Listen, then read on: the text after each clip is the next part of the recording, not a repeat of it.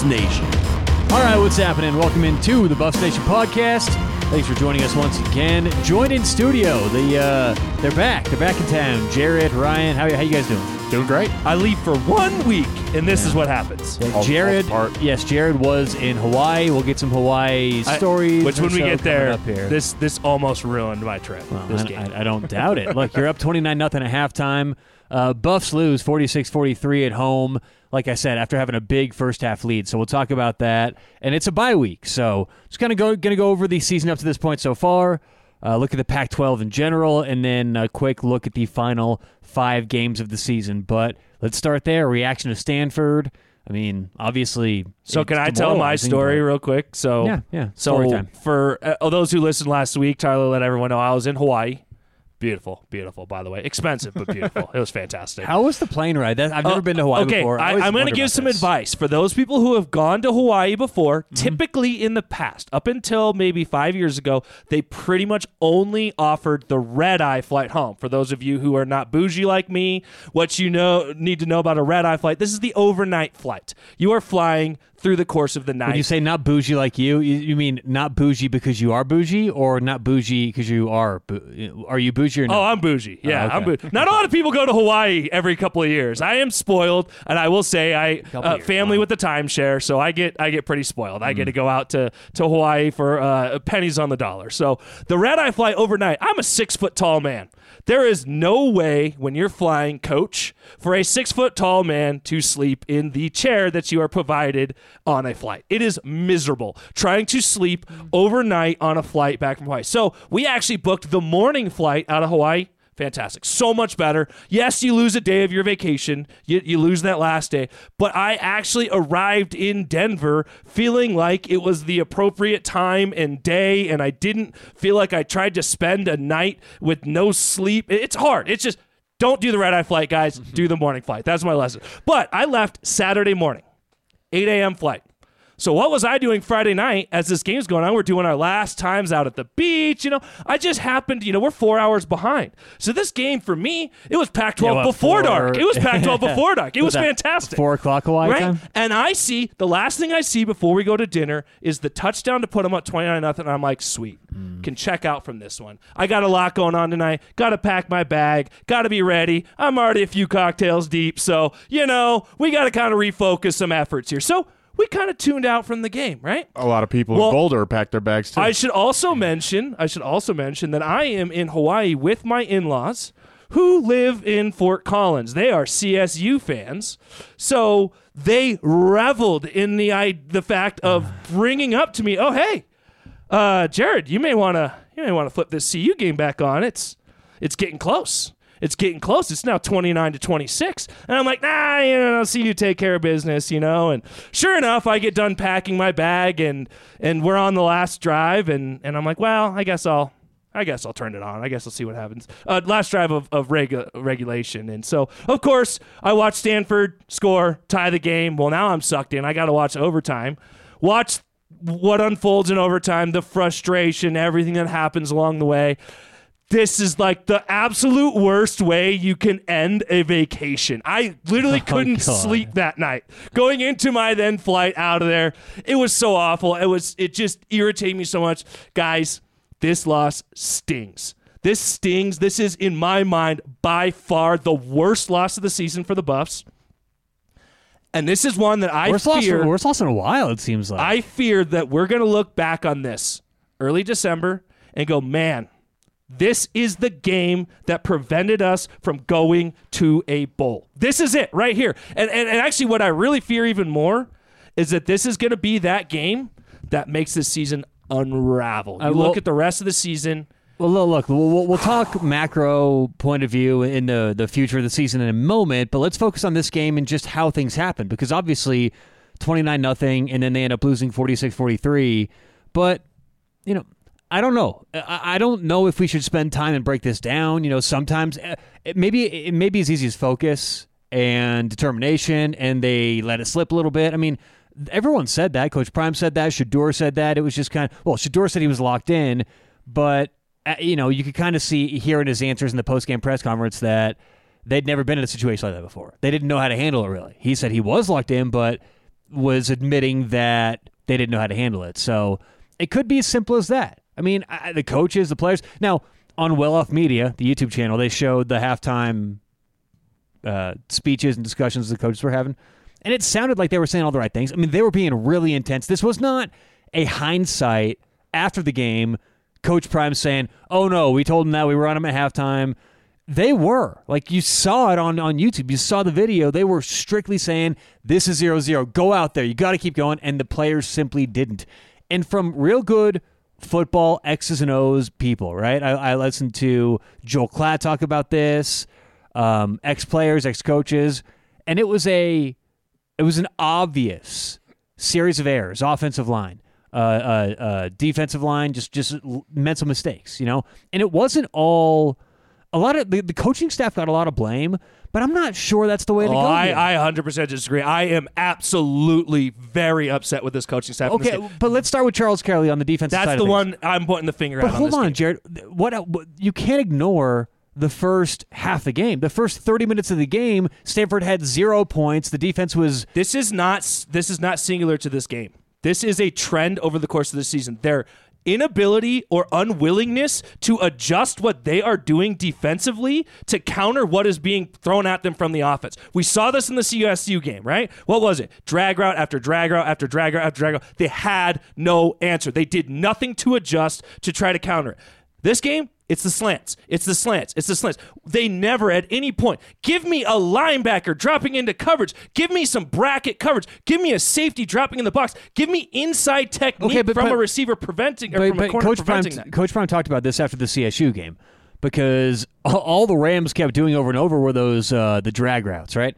And Coach Prime said, yeah, we knew what they're doing. We see what you're seeing. They're doing drag after drag after drag after drag. We know it's coming. We know it's coming like you know it's coming. The players aren't executing. So, see, I don't know. I feel like at a certain point, you can't point the finger and say the players aren't executing. We are 7 games into this season. You are what you are. This team is what they are. I get that. It's frustrating to see this defense get beat seemingly the same way over and over. I think my frustration with Charles Kelly and with the way they're calling this defense is that he's calling it like he's got 5 stars across the board. And he doesn't. He doesn't have that group of guys there, so he needs to adjust what he is doing with this defense to stop it. Frankly, it gets to a certain point is, I don't care if they beat you over the top. Don't let them beat you with a freaking slant. Don't let them beat you with that same route they have beat you with over and over and over again. You have to stop that and make them do something different. Sean Lewis, let's get to the offensive side of things. He said that, again, YouTube, you get a lot of stuff on that YouTube. I mean, it's a good inside look at the program. Each coach got an opportunity to go up, speak in front of the team, and Sean Lewis said he coached to win. He threw it on third down to win. He did certain things to win. Look, I don't necessarily disagree with that. You're going to make decisions, and I don't mind being aggressive. But at the end of the game, it seemed like the whole identity or the whole scheme changed in the fourth quarter. There's oh crap, and then it kind of developed based on that. But I really don't have a problem with throwing it on third downs in the third quarter, things like that. You got to move the football. You still have to if the coaches are going to say play like it's 0-0. They kind of have to coach that way, too. Now, you don't want to be reckless, but I don't have a huge problem with that. So I have much less issue with that. I tend to agree. That's more of a philosophical thing, right? How do you adjust how you coach based on the score and what you're doing? I think there are certain things, and you guys can maybe interject if you feel like I'm saying something that is inaccurate, because I didn't get a chance to watch live and I have not actually watched this full game through. But to me, there's certain things in the second half. You want to keep throwing? Fine. Let's maybe try to throw within the boundaries. Let's try to make sure we're keeping that clock running. Let's run that clock down below 10 every time we're snapping the ball. Let's minimize the number of plays. Let's maybe set ourselves up for situations where if it's 3rd and long, maybe we don't throw it 10, 15 yards down the field, which is probably unlikely that you're completing that pass in that situation. Maybe this is where we throw that swing pass, that screen pass to the running back, let him get the ball in his hands, try to make something happen and still get that first down. But if he doesn't, now that clock's ticking, that clock's running. Now you're taking away time and possessions from the defense. So I think from a philosophical standpoint, I'm fine if you want to still coach aggressively, but thinking about things like that where let's eat as much clock every opportunity as we can to minimize the possessions for Stanford. Well, they still squandered opportunity, though, right now, these are the second half possessions by Colorado that I'm going to read. They had the ball in the second half 1, 2, 3, 4, 5, 6 times. Okay, the Buffs had the ball 6 times in the second half. And this is according to ESPN. Turnover on downs, punt, turnover on downs, touchdown, punt. So there wasn't the production. I mean, they moved the ball a little bit on those turnover on downs. They had a 9-play, 18 yards. Whew, that's not great. 9-play, 18-yard drive to start the half. And then the next turnover on downs, 9 plays, 8 yards. And then the last, that was the only those were the only 2. Well, and just a little bit of frame of reference is what I was just saying. Eat as much clock as you can. The longest drive, and I'm looking at this real quick right now, the longest drive in terms of time used on the clocks by the Buffs in the second half was 3 minutes and 21 seconds. They only one time held the ball for 3 minutes. Let's go over all of them quickly. There's only 6 times. 2 minutes, 51 seconds, 2 minutes, 28 seconds, 1 minute, 12 seconds, 3 minutes, 21 seconds, 1 minute, 32 seconds, and 2 minutes and 11 seconds. Yeah, no, that's a great point. I mean, I hadn't seen that stat, but that's a very good point. And even though with the 29-0 halftime lead, I believe the disparity on the play clock, Stanford was plus, I think 3 or 4 minutes, even with that. So well. And then you throw in as well, and I think we need to, and I think rightfully so, it needs to be brought up, being the most penalized team in the country. You can't do that. That's how you get drives of 9 plays and 18 yards. You're shooting yourself in the foot. You had four calls of 12 men on the field. That's discipline. Right. That's paying attention. Right. That's not on coaches. And that's on players. And that's the for the most part, these penalties are not effort penalties. No. These are mental penalties, mental mistakes. After the whistle penalties. Probably the biggest penalty of the night was Travis Hunter. Yep. And believe me, I was sitting in section 220, row 53, seats 32 and 33. If you want to come see me, I was in his ear. You're a real diehard fan if you can picture right exactly in the stadium where Ryan was. But it was right in front of you? Yeah, it was right. It was right in front of me, and honestly, with as big of a debacle as that game was, that one penalty probably cost the Buffs the game. It was the biggest one. It was a 3rd and 15, and they threw it out of the back of the end zone, and 15-yard automatic first down. What does Stanford do? They score a touchdown. 17 penalties, 127 yards. That's crazy.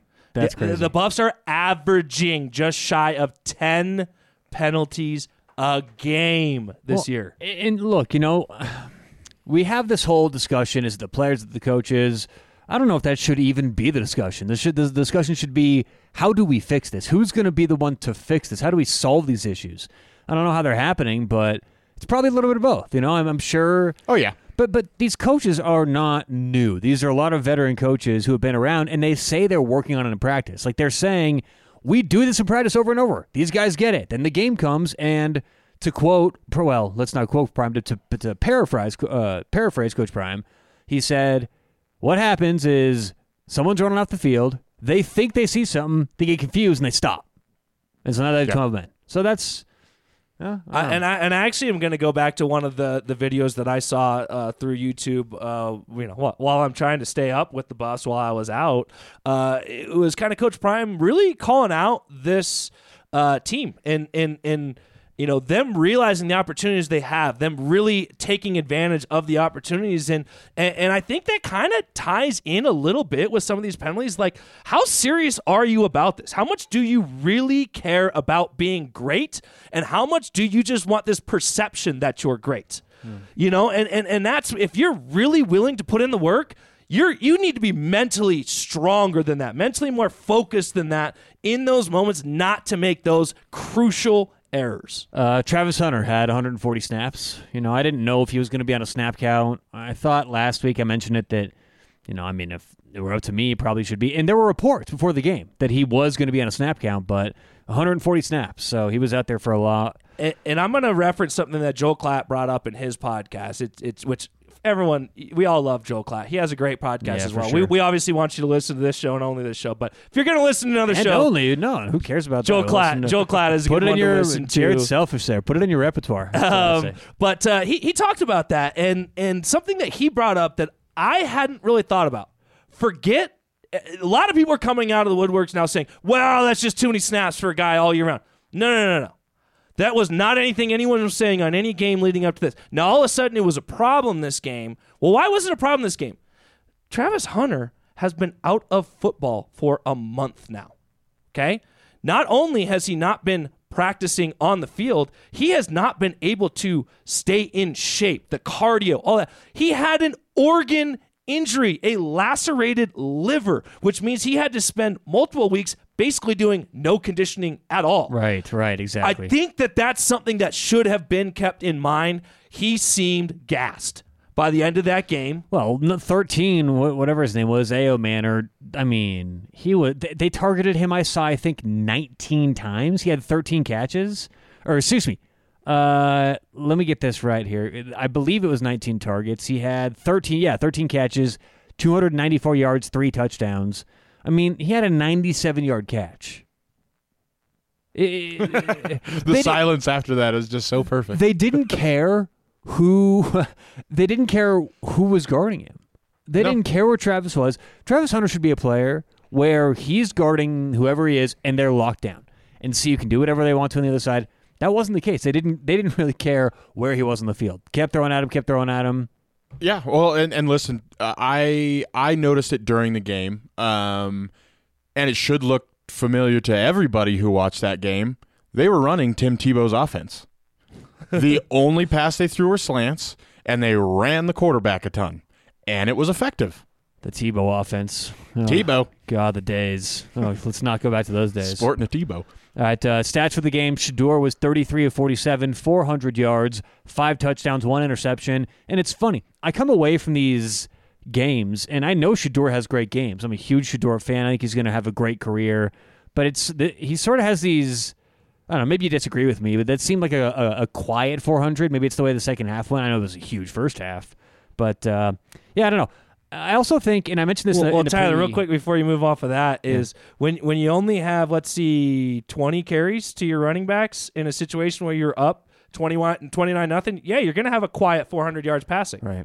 You know, that's another one of those things. Again, hey, schematically, if this is how your offense runs, great. But you need to find ways to use that passing game as an extension of the running game. That's something you talked about in the show last week. That's what the Buffs needed to do. Well, they did. Look, the short passing game needs to be better in terms of the, not necessarily West Coast specific style of offense, but snapping the ball and getting it out of his freaking hands. Like, I said this before the season started, Shedeur holds onto the ball too long. He just does. Again, you can have the chicken or egg. Is it the offense? What schemes are they running? Is it the receivers not getting over? Whatever it is, he did it at Jackson when his receivers were getting a lot of separation. He's doing it this year. This was one of my concerns. And fans get upset when you say things like this. Oh, how could you don't know. This is a concern. This is really happening. So I think that is an issue, and NFL scouts are talking about it. I heard someone on a radio interview this morning on a prominent national show talking about it. So that I think has to change. I mean, or maybe not. Maybe there's people who say, or coaches or fans who would say, no, I just need to change. He's 10th of the country completion percentage. He has, he's the first, number 1 in the Pac-12 in yards. Why does he need to change? Well, maybe that's the way he's going to play. Maybe that's the way he does play. But it seems to me to be more efficient both for the sacks and this offense to get the ball out of his hands quicker. So, rushing the ball, Shedeur had 13 carries for 37 yards. A lot of those were not designed runs. Dylan Edwards had 7 carries for 33 yards. Anthony Hankerson, 8 carries for 25 yards. Still kind of that 1-2 punch we're getting this year. Well, the top 2 rushers, not necessarily 1-2, because Alton McCaskill had 6 carries for 23 yards, and he's kind of working his way into the mix. Xavier Weaver, 1 rush for 14 yards and a touchdown. He's gotten the ball a couple times recently and gotten in the end zone. Receiving, Travis Hunter led the team. That's where he kind of shined this game, was on offense. 13 catches for 140 and 2 touchdowns. And it's funny. Now you're hearing everyone say, he shouldn't be going both ways. One bad game. Yeah. One game. And now it's crazy. You shouldn't do this. This is why, Power 5 teams don't do this. Well, I think he'll be fine. He still is generational. He still is elite. Give him some time to get back. I saw his, he's got like I don't know whether it's I need to learn more about this because I'm not super up on the technology or the social media stuff, but it was like a video cast of him talking in what looked like his room. Have you seen this? Yeah, he does this a lot, and he's usually in some comfy-looking jammies. It's called onesie. 12 Talks. 12 Talks. Okay, I'm into it. So that's catchy. But he was saying, I loved his attitude. I loved because we often project ourselves on these athletes when they have just different mindsets than we do. I'm not going to lie. I'd be a lot more fragile than that. I have a day like that at work. I'm like, my confidence is a little shaken the next day, right? He's like, yeah, we're going to be fine. Got beat a little bit, you get humbled, we'll shape up, we'll get ready for next game. He's going to be fine. He's going to be okay. And this whole idea of like Travis Hunter going as a high draft pick, the NFL scouts really, really having great things to say about him, that's not going anywhere. That's not changing. He's still going to be. And again, I'd like to see where field. he's at 2 weeks from now or a week and a half from now when he's and now he's been practicing for a couple of weeks. He'll have this week off, and then he'll be really, I think, back at 100% physically and ready for that game. Something else that I mentioned in the preseason, and again, I think a lot of people lost their minds when I said this because people don't like any criticism. You start criticizing a team where the fans already have a bit of a low self-esteem, and people don't love that, but I questioned his build, his frame. And it wasn't just me. It's not. I don't just like watch and say these things. I kind of like to stay where I know what I'm talking about. When I don't, I like to rely on others. Now, there's certain things that happen during the course of the projection process. Not everyone's correct with this stuff, but I did mention his frame. Other people have brought up his frame. He's a little thin to be going both ways, playing 150 and dominating, 1 through 4 quarters in the Pac-12 for 12 weeks. That's what I'm saying. Like that. It's not that he can't do it for a game or 2 or 6. It's that over the course of a season playing these opponents, it's going to catch up with you. In the NFL, it's for sure going to catch up with you. So that's, I think, why we don't see it. There are a lot of players who I believe could do this, but I think that we don't see it for a reason. Now, I'm not against it. I'm not going to jump on the bandwagon and say, oh, look, because of that one game, let's bring this up as a discussion. But I mentioned it. It's coming to fruition a little bit. I don't want to say coming to fruition, but it's proven to be maybe more of a concern than we thought before. He took a hit talking about Travis Hunter in the end zone this last week, and he was wincing a little bit before, right in that spot again, and he went to the sideline, and he's there, and coach had to come up ask if he's okay. In the fourth quarter, again, took a hard hit, had to come out for a play. So, I know it's football, it's going to happen, but the more you play, and I think he needs to put a little weight on a little bit. But anyway, I know I can help. Here comes the hate mail with that. Okay. Xavier Weaver had 7 receptions, 124 yards, 2 touchdowns. Jimmy Horn, 5 catches, 60 yards. He's dealing with a couple nagging injuries, but 5 catches for him. Javon Antonio, 4 catches, 34 yards. And then Dylan Edwards, 3 catches for 24 yards. It's funny. You look at Dylan, and he started off the season so hot. He had 6 carries for 24 yards against TCU, but that's the game he also had 5 catches for 135 and 3 touchdowns. Now, that's not expected to be replicated week after week, but his production in the passing game, I thought, was going to increase as the season went on. And this isn't a case of some other running back getting the carries. It's simply a case of a schematic decision by Sean Lewis and the staff to use these receivers and tight ends a little bit more instead of the running backs. But in the last 3 games, Dylan Edwards has 6 catches. Right, the first 4, he had, 11, 14, 17. So things have changed, and I'm not sure that's not going to be addressed in this bye week. See, the bye week doesn't come at a great time because you usually want to use the bye week when you're banged up, have stuff you want to go over, maybe off a win, you're excited. After a loss like this, you want to get back out there as quickly as possible, but it's not all bad with the bye week this week. There's things that can be adjusted. There's schematic things that can be changed. And when I say that, Joel Klatt was one of the people who mentioned this. Colorado's not adjusting. Offense, defense, there's not a plan B for what happens when the initial plan doesn't work. They keep doing the same stuff over and over. That's what the X's and O's experts are saying. So maybe this bye week is a bit of a reset implementation process offense and defense, getting ready for a tough 5-game schedule to end the season. Yeah, and additionally, I'm actually really excited to see some of these well-off media, some of the other YouTube videos that come out of this next couple week stretch, because I fully expect this coaching staff is going to get after this team, address some of these discipline issues. And you know what my coaches used to do when we had discipline issues? You bear crawl the whole practice long, right? You're doing conditioning. You're doing things that beat it into your head that if you make these bad, dumb decisions, bad things happen, right? And you start to really work through these things. So I'm hoping this coaching staff is getting after them this week and into next week as well. Any other thoughts on Stanford? Some quick game stats before we turn the page here. First downs, Colorado had 33 to 29. Total yards, very close. Colorado had 532 to Stanford's 523. Passing yards, 400 for the Buffs, 399 for Stanford. Rushing yards, 132 for the Buffs, 124 for Stanford. And penalties, 17 for the Buffs, 7 for Stanford. Look, these teams played dead even. The only problem is it was 1-4 Stanford in Boulder.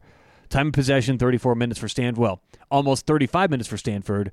Just about 25 minutes for the Buffs. So overall, that's any thoughts before we turn the page? I'll just kind of go back to what I said as we started the show and my hot rant there, that I am concerned. I'm concerned of how this team reacts, because you look at this seems to me like that situation that is a season-crushing loss, right? Let's look at a scenario where the Buffs win this game, okay? However manner you win it, the Buffs go to 5-2. You are 1 game away from bowl. You look down the rest of this schedule. If they blew them out, if the Buffs continued on at halftime and won 42-0, 49-0, they may be ranked. Yeah. Right? Because you Totally only have 2 losses to USC and Oregon. You've beaten every other team on your schedule. The Buffs could potentially be ranked, or in one of those teams in the footnotes, it's like got votes, right? Yeah. So he would have at least been there. And again, you look at the rest of this schedule, it is hard to find a win. It is hard to find a win on there. We all keeps wanting to jump to the schedule thing. I have that for the end of the show. Jared, let's just do that now. Let's talk about the schedule. Well, okay. All right. You keep shoehorning it in here. You want to force it. I sent a text out to the group and said, hey, what are we talking about this week? And I didn't get a hey, wait till the end of the show. We're going to talk about schedule. The game that stands out to me that I had circled as a win all year long, Arizona. Yeah, they look good. Just took Washington all the way to the wire. Then they beat the crap out of Washington State, and I believe that was on the road. I could be wrong on that, but yes. Yeah, they beat Washington State on the road. I'm actually a little bit surprised almost beat USC. They're not ranked. They took USC into overtime. This is a team that they're not ranked now. If they keep playing the way that they are, they will be ranked by the time CU plays them. I don't look at this schedule and see just a win, right? But if you're at 5 wins, going into this stretch, hey, find 1 win out of the next 5 games. Find 1 win. They're probably an underdog, by the way, in every one of these games. Well, hold on for a second. Colorado has performed exceptional this year as the underdog. Maybe this is what we want. The games they don't show up is when they're favored. They did at halftime for Stanford, but when they're favored. Huge favorites against Colorado State, huge favorites against Stanford. It's just the reason I say this could be a season-crushing loss is it is such a different outlook on the rest of this. To get yourself to 6. I don't agree with that. To get yourself to 6. Because here's the thing. If this team ends up 4-8, boy, that's hard to feel like that's not a major disappointment. Sure, but you get to 6 wins, you feel like this was a huge success. You also have to remember this as Buffs fans, and I'm not just specifically talking to Jared here. I saw it said by somebody else. I apologize that I don't remember who said it, but you have to remember that this team won 1 game last year, arguably the worst team in the country last year. Sure, they won. What did the Buffs start off at? What was their record to begin the year? 3-0. 3-0. Then they went to 3-2, and then got to 4-2. Okay, so you have to remember that the early wins against TCU, against Nebraska, those are kind of a mirage. This is a team that overstepped what they should have been. So you can't come around and see a loss like this to Stanford or finishing 4-8 and say that this is a colossal failure. It's not. You have to remember that this year, out of everything, should be a reminder to Buffs fans of what this could be and where it's going. See, I actually 100% disagree that if you end up at 4 wins on the season, this is 100% a disappointment of a season. The turnaround of this roster, 68, 69, whatever it is, new scholarship players, big-time players coming in, and you're telling me that got you 3 wins? Well, that got you 3 extra wins? Look, I think this is a real discussion amongst Buffs fans. What is success? What is not success? The over-under in Vegas was 3.5 wins. So, I mean, in the sports betting market, which is often a very, very... I call it... They're not wrong a lot. You barely surpass that. No, That's what I'm saying. To call this a success would be for me to get beyond Hold that. on for a second. We are skipping a lot of steps here. We have 5 games to play, and I know as fans, we all want to pencil in wins and losses. Yeah. We all do this in the preseason. It's natural. When we look at this, when we look at the schedule. So... we upset. Did any of us thought we were really going to go on the road to TCU and then beat Nebraska and then beat CSU? So upsets are going to happen. Us getting upset is going to happen. I think Buff fans are a little butthurt right now. I do too. Loss. We see us lose to Stanford in the second half in that fashion, and everyone's like, "Okay, now we can pencil in loss here, loss here." I mean, So the next 5 games at UCLA, of course, after this week's bye week, at UCLA, home against Oregon State, home against Arizona, at Washington State, at Utah. And just real quick before we dive into anything specifically, one thing I will say within the Pac-12 that has been shown over the last 4 or 5 weeks as we've entered Pac-12 play is every game is up for grabs, right? You're seeing just about every game is a close matchup, is going down to the wire. Doesn't matter if it's USC in Arizona or Stanford involved in the game. Cal's playing close games. So there is not a lot of disparity from top to bottom in terms of everyone is strong in the Pac-12 this year. So yes, there are a lot of games that the Buffs can win. But again, to the point that I was bringing up before, I actually think, as we're looking right now, there's a very strong likelihood that CU is an underdog in every remaining game. Potentially. I mean, home against Arizona, that may be the one. Question mark. But no, I mean, look, I just don't want to start being doom and gloom and saying and have the debate now. Is a 4-win season good or bad? Because if we end 4-8, let's do that in the first week of December, right? Right now, though, 5 games left to go. And at UCLA, the first test is going to be a tough one, but it's not unwinnable. There's a lot of things that UCLA does that Colorado can actually handle. This bye week also gives the Buffs an opportunity to prep for that. So we'll dive into that specifically next week, but the Buffs can win some of these games. I have hope. They can, and I guess where my real frustration, the overall frustration, even beyond the one game, and where I am really frustrated with where this team is and their lack of progression here is these are the games you can't lose. These are the games, if you want to be a good team, you don't lose this game. You want to be a good team, you can't be leading the NCAA in penalties. Good teams don't do that. Right. And that tells me that maybe this isn't a good team, right? That's where my frustration comes in. I believe the talent on this roster is enough. The coaching staff is enough. This should be a good team. I'm not saying a great team, but this is a team that should have gotten and should hopefully still potentially get to 6 wins. This is a 6-win team. I don't care what the roster looked like last year. I don't care the win and loss last year. When you look at this team, when you look at the games in front of them, this should be a 6-win team. Jared's fired up this week. Sure is. How's he doing back there? So Ryan, the producer, has to deal with the volumes. He's all over the board, dude. I see Ryan. He looks actually, like I think DJ I'm less back all there over this going, week. I'm just high this week. I'm just on the high end. It's a constant struggle. Yelling. I know. Okay. The 8 p.m. start last week, I can't stand these late starts. Hey, just go to Hawaii. It's fantastic when it comes sure on. it is. 4 o'clock in the afternoon. I'm just sitting at the bar. It was so great. You got about 13 Mai Tais. Yes. Yeah, everything's good. Oh, my God. Okay, yes. but speaking of schedule here, did you see the Washington State games already scheduled for 8:30 p.m.? Oh, my God. So we got to do that. UCLA is going to be 5:30. I don't like these. Just late can't start wait for the times. Big 12. Can't wait for the Big 12. None of them 8 o'clock start times there. Well, and I will say too, just to that point, I know Prime said something about the 8 o'clock kick. Yeah, he doesn't like it. You were at the game as well. I'm sure a lot of our listeners were at the game.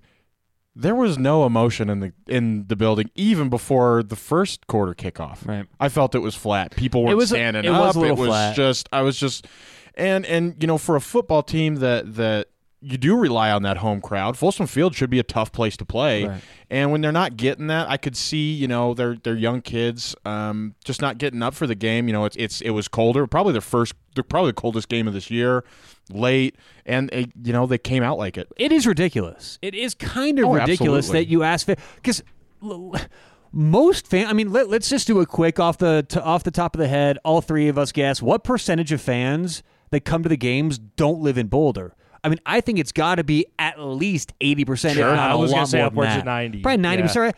People are going to Denver. I personally live with traffic about an hour and a half away, 40 minutes Short of away. driving to like Castle Rock or Pueblo, there's no further south than what you're doing. Yeah, so it takes a while. And look, I'm not saying television networks should schedule games around the proximity of fans and how close they are to them. Right. But it is ridiculous to in general to have these games scheduled. They don't consider fans, I think, when this goes into.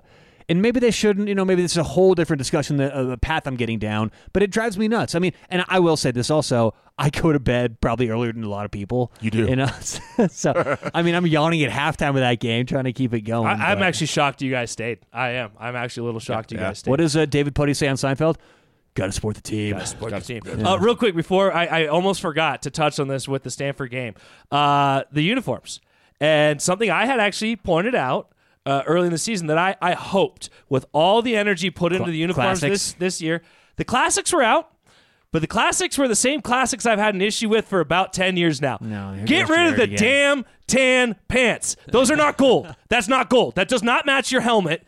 Give me some stinking gold pants. They cannot figure it out. Why is it so hard to figure that out? Jared and his colors It's a over thin here. line, man. Yeah. You go too far one way, it's tan. You go too I don't far know. the other way, Let's give you're a call yellow. to Notre Dame because I don't think Notre Dame has this problem. I didn't think that once. That didn't cross my mind Literally the once. first thought. I pulled it on. I was like, please be. No, they're tan. They're still tan. They're still You tan. must just have a weird. Everyone sees color differently. Yeah. Maybe it's me. So maybe it is. me. I think it Could have probably been is the TV. you. I was I think also it's you. on the hotel TV in Hawaii. It could have just been the TV. Maybe it's me. All right. If you own a business, know anyone who owns a business, want to make the most of your dollars, we know how valuable it is that you get good work done, but you don't spend a ton on it. Consider freelance work from Fiverr. Fiverr offers professionals doing professional work, and you can save money. You don't have to pay all these ridiculous overhead going through companies for things like graphic design, website design, things like that. So I highly recommend. We've used them here at Wooz Media for those things. Graphic designers are expensive if you go through companies. You find a freelancer, they'll do a great job for sometimes half the price. So use the link in the promo code for a huge discount on your first freelance experience. It's not a specific discount, right? 10, 20, 30, 40%. It varies based on what you're going to use them for. But if you want to save, click the link in the show notes for your first freelance experience with Fiverr today. All right, let's get to evaluating CU so far. And I know that's kind of what we've been doing, but in terms of actual stats, and let's kind of break things down numerically. Where does Colorado rank in the nation heading into the bye week? And a couple stats.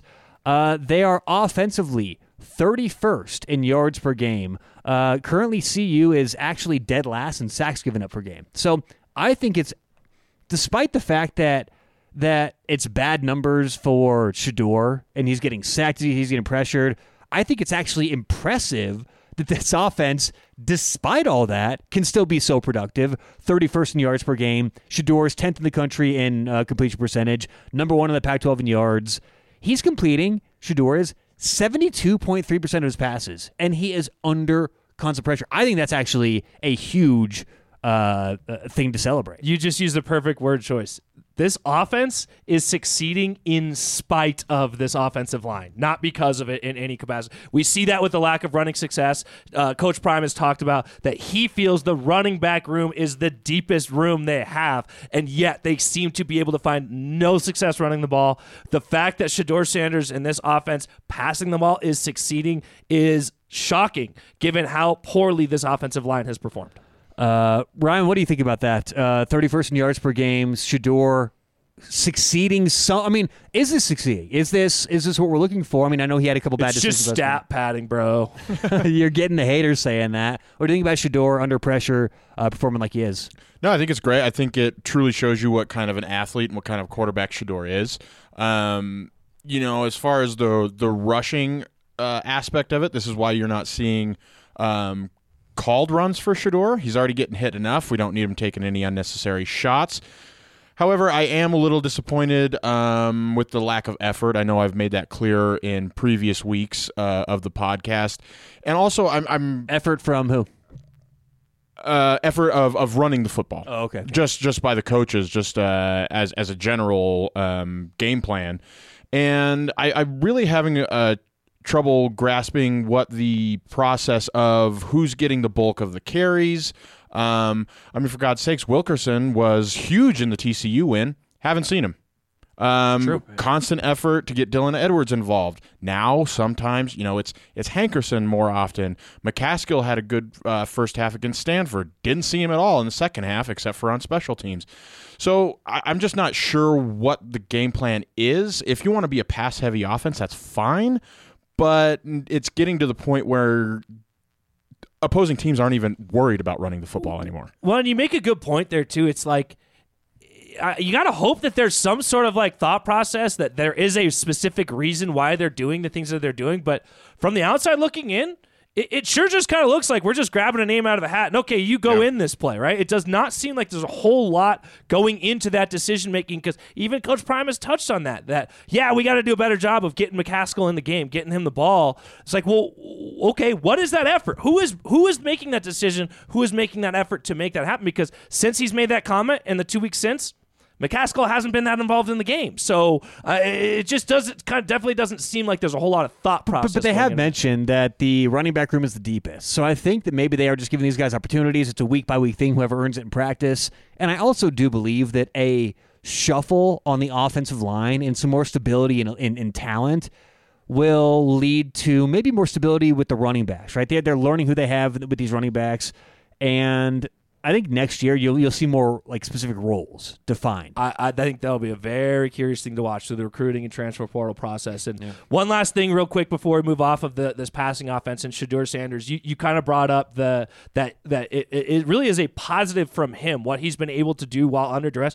One of the things you look at in top drafted quarterbacks, I'm going to use a guy in Bryce Young, number 1 overall draft pick last year, spent 2 years, whatever, as the Alabama starting quarterback. Not too many times you're under duress as the Alabama starting quarterback. You have great receivers. You have a great offensive line. You have great running backs. Guys are always open. Well, what's the problem that happens when you go to Carolina in the NFL? You don't have any good receivers. You don't have any good running backs, and your offensive line sucks. So you're under constant duress. He has really, really struggled in that. I actually think this is going to be viewed as a positive for Shedeur Sanders, a guy that has proven how he can handle being under pressure and still be successful. Right. I think NFL scouts, NFL coaches are going to look at that and go, wow, he can come into this team that's not perfect. We're drafting number 1 overall or top 5 overall, whatever. If he goes high in the draft, he's most likely going to a team that's not very good. That's somebody that you can build around that knows how to handle that duress.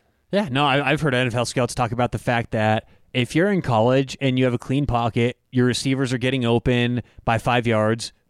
That's why a lot of these quarterbacks for a long time, the NFL was filled from quarterbacks from Delaware State and these smaller colleges. That's why that is. So I think it's actually kind of a positive in these weird ways for Shedeur specifically, but you don't want to see it for this offense.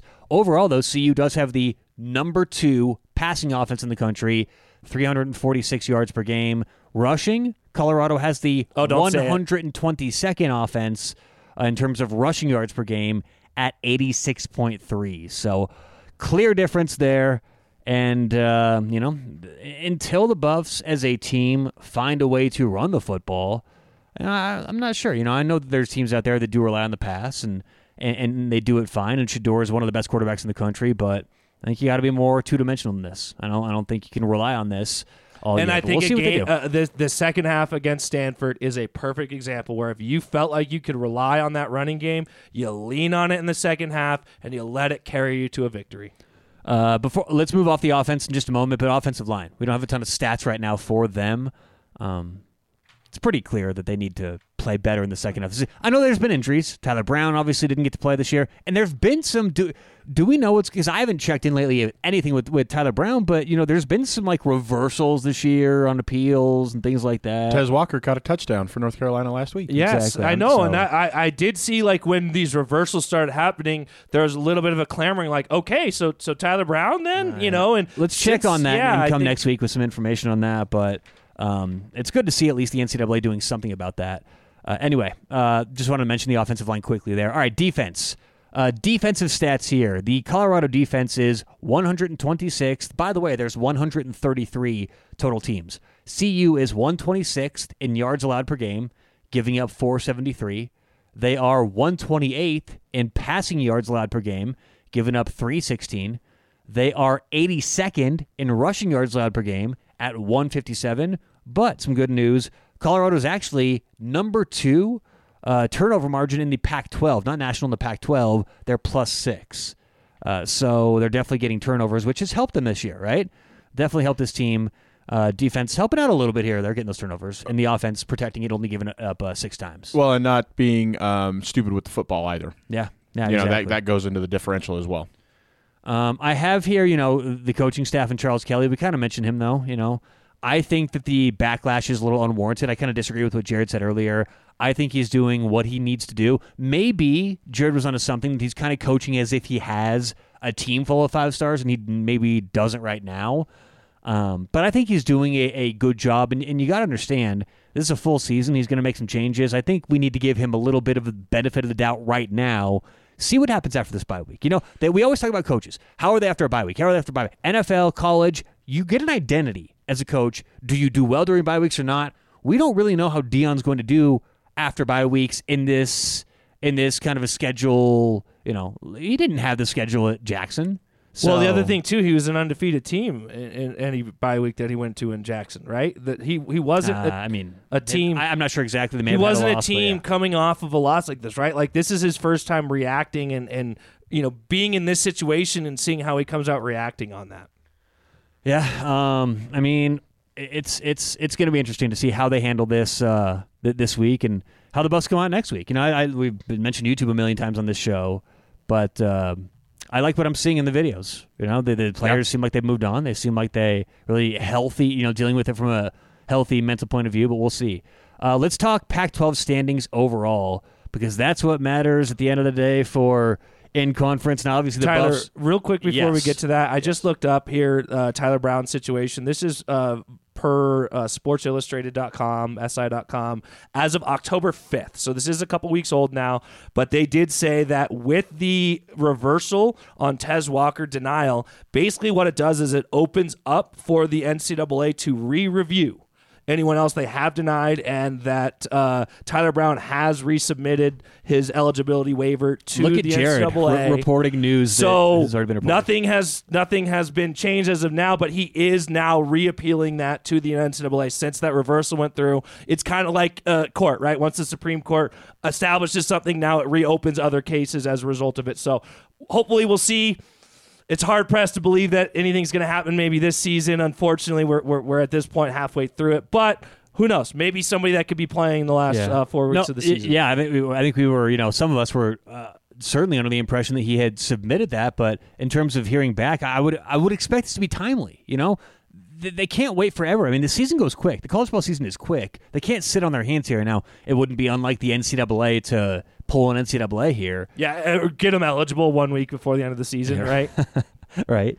Anyway, okay. So Pac-12 standings. Now, Colorado doesn't have a chance to really compete for the conference this year, but let's look at what's going on right now in the Pac-12. The number 1 team is currently USC, despite their loss last week at Notre Dame, because they have a 4-0 record in conference. Washington, still undefeated in conference, but 3-0.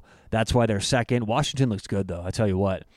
Look very good. Oregon State is currently third with a 3-1 conference record, 6-1 overall, and then Oregon is fourth, 2-1 in conference, 5-1 overall. That's sort of like the top cluster of teams right there in the Pac-12. And then the next cluster would start with Utah, who is 5-1, 2-1 in conference, but I think we can all agree Utah's not really in that same class as Oregon, Washington, USC, maybe Oregon State. I don't know. I'd have to go look at their schedule. It's just their offense. The year. Utah has an elite defense. We know Utah's elite defensively, very good. But Cam Rising, it's looking more and more like they're going to redshirt him this year. Okay. Give him, they're not going to play. Here's what I'll say. So the rest of this year for Utah, they play Oregon the 28th. Then they play at Washington November 11th.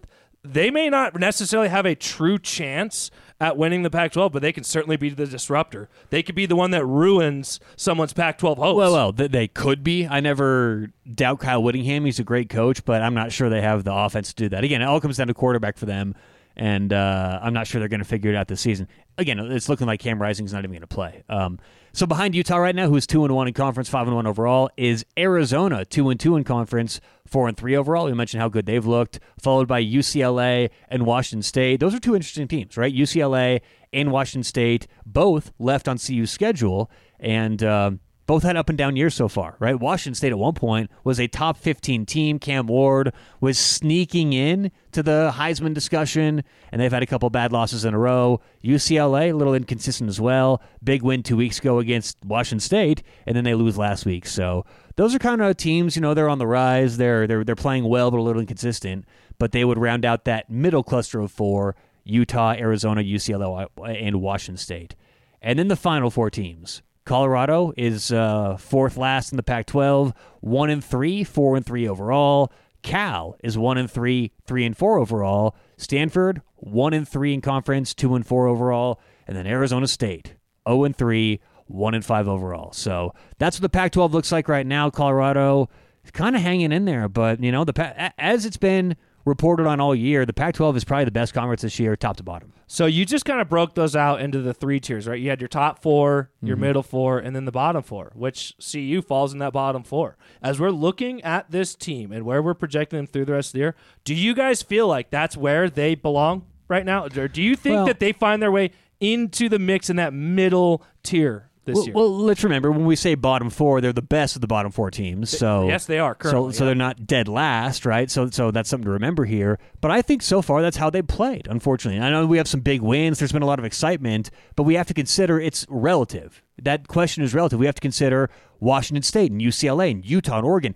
Right now, I don't think Colorado has played deserving to be considered better than certainly USC, certainly Washington, Oregon State, Oregon, Utah, UCLA, Washington State for sure. Arizona, I put them in the list too. I think they've looked very good this year. So, no, I think right now that's as good as we've played. It's not like, we've played this amazing football, a couple bad losses, and this is where we are. I think this is accurate right now. End of the season, I don't see too much upward mobility that's realistic aside from Arizona. Now, they could maybe regress to who we thought they were in the preseason, but look, the Pac-12 is tough. Like I said, this is not a question of how good CU is. It's how good is CU relative to other Pac-12 teams. So that's, for me, where part of my sort of overall disappointment comes in right now, where the Buffs are and what we really thought they would be as the course of the season started, where our expectations were. When you're telling me that this team is still, and I know, a very strong Pac-12. Don't get me wrong. This team this conference is very different than it was 2 years ago.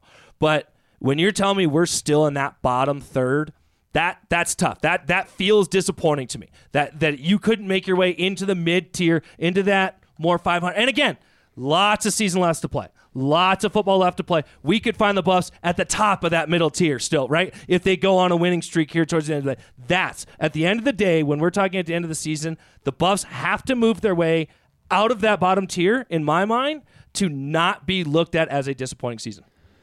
All right, let's get out of here on some predictions for this weekend. All right, let's look at, because obviously the Buffs are off, so we're going to be watching some other football games. If you want to bet these games this weekend, I have a recommendation. Check out BetterEdge.com. Better Edge has gotten rid of the VIG, a.k.a. gotten rid of the risk for every sports bettor out there. Now, the interface is a little different. It's not going to be your classic, DraftKings, FanDuel interface. It's kind of like buying and selling stocks, if you've ever done that before, but I guarantee you, once you get used to it, it's so much fun, so different to bet on BetterEdge.com. Get rid of the -110, start winning more when you win, and losing less when you lose with Better Edge. Put in promo code BUFFS for a free $20. You don't even have to deposit a penny. Sign up, use promo code BUFFS, and they'll give you a free $20. That's BetterEdge.com, promo code BUFFS. All right, Penn State at Ohio State this weekend. Big game. Ohio State currently 4.5-point favorites. Let's go against the spread, not pick winners and losers. Quick, rapid fire around the table. Penn State, Ohio State. Who are you taking, Jared? I'm taking Ohio State. If this was in Penn State, I'd take them to win straight up. But Ohio State at home is going to win. Ryan, who you got? Comes down to quarterback play. I'm taking Drew Aller over. What's the guy's name in Ohio State? Just slipped my mind. Kyle McCord. McCord. Thank you. All right. I will take Ohio State, the home favorite. I think they pull away. Tennessee at Alabama. Alabama currently 8-point home favorites. Who are you taking here, Jared? I don't like that line. I definitely like Alabama to win, but I am going to take Tennessee to cover. I think this is less than a touchdown. Okay, Ryan? I'm going Bama. No problems with the Vols. I'll take, that's a close one. I'll lean Tennessee that game. It's going to be a good one, though. Duke at Florida State. I thought this was interesting. Florida State minus 13, but remember, Duke's quarterback is questionable. That really comes down to Riley Leonard, I think is his name. A lot of that game comes down to that. So who you got? Duke on the road at Florida State, FSU minus 13. You just provided some information to me I was not aware of. I would have been all over Duke had I not known that their quarterback's out. So that will push me to Florida State, but I'm not sold on them yet. I don't know. I don't know that they're an elite team yet. I'm not quite sold. Ryan? I'm going Knowles. I am sold, and they will be in the playoff this year. Yeah, if Duke's quarterback's out, I'm going Knowles. If he's in, I'm going Duke. All right, Utah at USC, little Pac-12. Not after dark, just when it's getting dark, 6 p.m. Mountain Time. USC is minus 7 now. Touchdown favorite at home. Who you got? I really, really, really want to take Utah, but I don't think that I can. And USC has really struggled the last few weeks. It does seem kind of like a bounce-back situation for them. So I will take USC to cover the touchdown spread. Ryan? Utah on the cover. I think actually USC covers this one. To me, it comes down to, as we mentioned earlier, Utah isn't going to be able to move the football, right? And I think their defense is very, very good, elite, top 5 defense in the country. But I think over the course of 60 minutes, Caleb Williams and USC finds a way to pull away because Utah's not going to score. So I got USC in that game. And then finally here, Clemson at Miami. Clemson 3-point road favorites at Miami. Who you got? Oh, I got Clemson all day in this game. Come Ryan? on. It's a tough one. I'm going to go with Clemson just because I can't trust the U. Yeah, all three of us are on the Tigers there. Although, did you guys hear Dabo Swinney's comments that maybe they need to lose a few more games to get some of these bandwagon jumpers off of it? Yeah, that's what he wants. That's his desire. How about you Tyler, open up the transfer portal, Dabo? Yeah, Tyler, this is really unfair Dum-dum. of you to ask me to make these picks before I've gotten a chance to listen to College Football Tailgate, because this is how I make all of my picks, based on what you tell me to pick on College Football Tailgate. Nah. For those of you who are Thanks for the plug, listening to Jared. me, not understanding what I'm talking about, you are missing my favorite show among the Woos Media Network, and that is the show that Tyler and Ryan do, which they'll be recording just after this. That is College Football Tailgate. Just search that in whatever browser you're looking at right now, and I promise you will not be disappointed, and he'll make you some money. Yeah, I like to let my dog actually pick my games. That's the secret I have. She picks a tennis ball. Really? Somehow I knew. We've been Tennis doing this ball for A, years, tennis ball man. B. It's all been Layla. I appreciate you all listening. Have a nice, relaxing weekend without the Buffs. Look, it's not. It's going to be nice to just take a breath, right? I always talk about this when the Broncos are out of the playoffs. It's not good because your team's out of the playoffs, but it's kind of like, okay, we could just relax and watch football now. It's kind of how this weekend's going to be in college. You get to be a casual fan for exactly. a change. It's been a Let's stress whirlwind out. since the first week of September for Buffs fans. So take a break and just be thankful for where we're at. you know? Okay, but Exactly. how many times we should have done an over under this? How many times will CU be brought up through college football game day? I've heard different outlets say, is Dion going to be on game day or on Fox Big Kickoff Pat or whatever McAfee it's show called? or something Yeah, like that. something like that. He'll find his He way may on. make an The appearance. Fox guys love prime time. Exactly. Enjoy the weekend, Buffs fans. We'll talk to you next week right here on the Buffs Nation podcast.